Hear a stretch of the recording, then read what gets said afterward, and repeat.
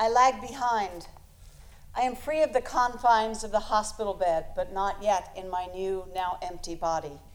I am swollen and bruised and stitched.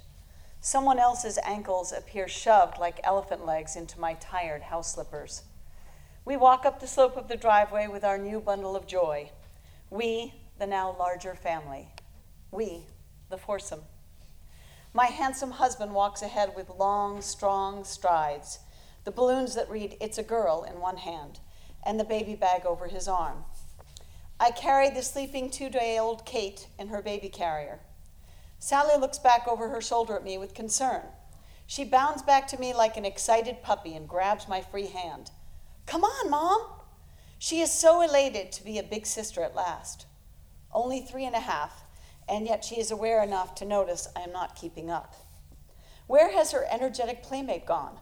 Who is this new woman so tired she can barely lift her feet? She smiles at me, kisses my hand, and tugs on my arm to pull me forward.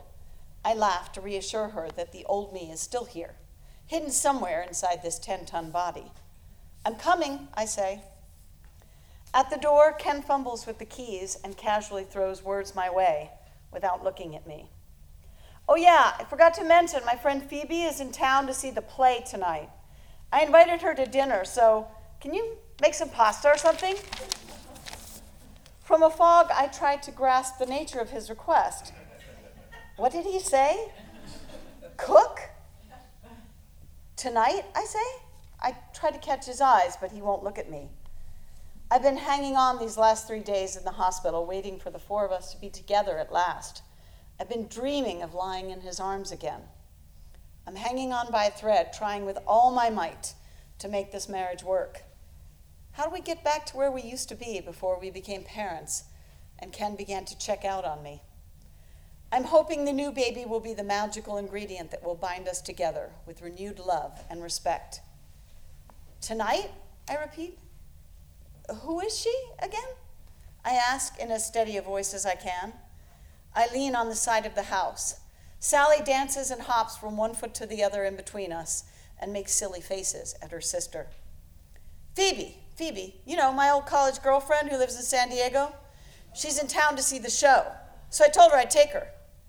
He races his words, rapid fire. I hear the tension, the impatience. Inside my head, I'm screaming, "What the hell are you talking about? I just delivered our child 48 hours ago, and you want me to cook? For your old girlfriend? Can't you see I'm about to drop? Can't you see me?" But I don't say any of that. I sigh. I count to 5 inside my head before I answer. All the time, I'm wondering to myself, where is the explosive, headstrong, independent woman I used to be? My 20-year-old self would have never been this submissive. Where is that fierce, impulsive, Italian-American girl that sashayed around the streets of Manhattan, leaving men in her wake? Where is my fighting spirit? This man is kryptonite. I love him so. Every inch of him, every gesture, every nuance of his voice, every smell from his luxurious body. I have become powerless. I never saw it coming. Now I stand broken, wishing this were a dream. It is my own fear of failing that makes me spineless. As a child of divorce, I simply want to spare my children the agony that I went through with my parents' continual separations and reconciliations. I will make this work, no matter what. The door bangs open, Sally bolts inside with a jubilant yelp. She can't wait to see the tiny baby, so doll-like, lowered into her crib, which we set up together, right alongside the marital bed, so I can breastfeed with ease. I'm exhausted, Ken. I need to lie down. Why don't you order in Zankou chicken? I push past him, holding onto the wall. My fingers trail along the cool November plaster, feeling my way like a blind person. A delicious collapse on the bed. When Ken brings baby Kate, we skip the crib, and we 3 girls all get in the bed and snuggle. For a moment, I am strong. I am a mother. Love surrounds me in a protective womb. Laughter awakens me from my sleep. Did I sleep? Groggy, I lift my head and see the sleeping Kate nestle beside me. Her breath is even and silent. I lay back. Strangely, I feel so alone. I catch the unmistakable smell of mayonnaise, garlic paste, and rotisserie chicken. Dinner's in full swing. First I hear Mercy's voice, Ken's mother. Then a woman's voice I don't know. Then Sally's tiny peals of laughter and Ken's chuckle. A story is being told. I stumble out into the light, half-heartedly brushing my hair from my face. Too bright. Nothing is in focus.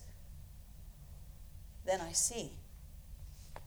There I am, sitting at the table, only taller, prettier, same green eyes, smaller, thin lips, pointy nose, long, delicate fingers dripping with sparkly rings, same dyed brown hair, sharper bob. That's me, only in tip-top form. That's me with money. A cool glance up, she takes me in. She stands. Nice to meet you, I'm Phoebe. Oh, yes, darling, I know who you are, I almost say. My stomach twists into a knot, and I feel instantly nauseous as I think of the nights I have spent alone during this pregnancy because of Ken's work. That old excuse I was willing to believe. My mother-in-law throws me a sympathetic glance, one I have never seen from her before. My throat contracts. I cannot look at my husband. I hear the words, "Don't get up," float across the room. I must have spoken. I stare at her in disbelief. We are twins. We stand on opposite ends of a rotating door. That night, my husband takes his girlfriend to see the production of the play he wrote and I produced. The play I asked all my talented Juilliard classmates to act in, asked my best friend to direct, and that I produced to the minutest detail while carrying our second baby inside me. That play, that magical collaboration of our minds and bodies. Ironically, the title of the play is Heaven. He does not return home until 3 a.m. I hear his stumbling entrance into the house as I nurse the baby. He sleeps on the couch. She sleeps in his dreams. I don't sleep. For the first time in a long time, I am truly awake. I cannot breathe. My heart races. My chest hurts with every breath, like my heart has been nailed down by an ice pick. There's no way to lie to myself any longer. Nothing can ever be the same again. My husband is having an affair. I have stared my replacement in the face. Now, what should I do? How do I keep this house of cards standing? I chose to stay. I know we're making a move to the East Coast in less than a year, and I reason with myself, for my children's sake, I should hold on for this big change in our lives. Surely the girlfriend will not follow us. She's a married woman, after all. I tell myself we can start over fresh in Chapel Hill.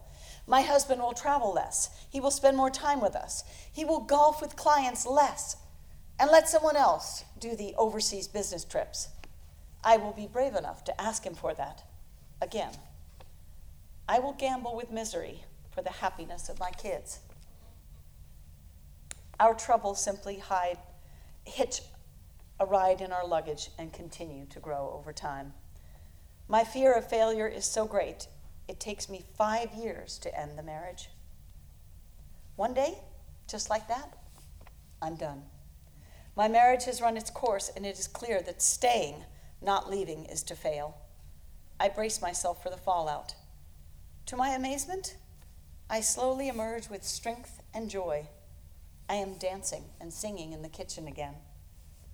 The most satisfying moments come when I see my daughters thriving and fiercely independent.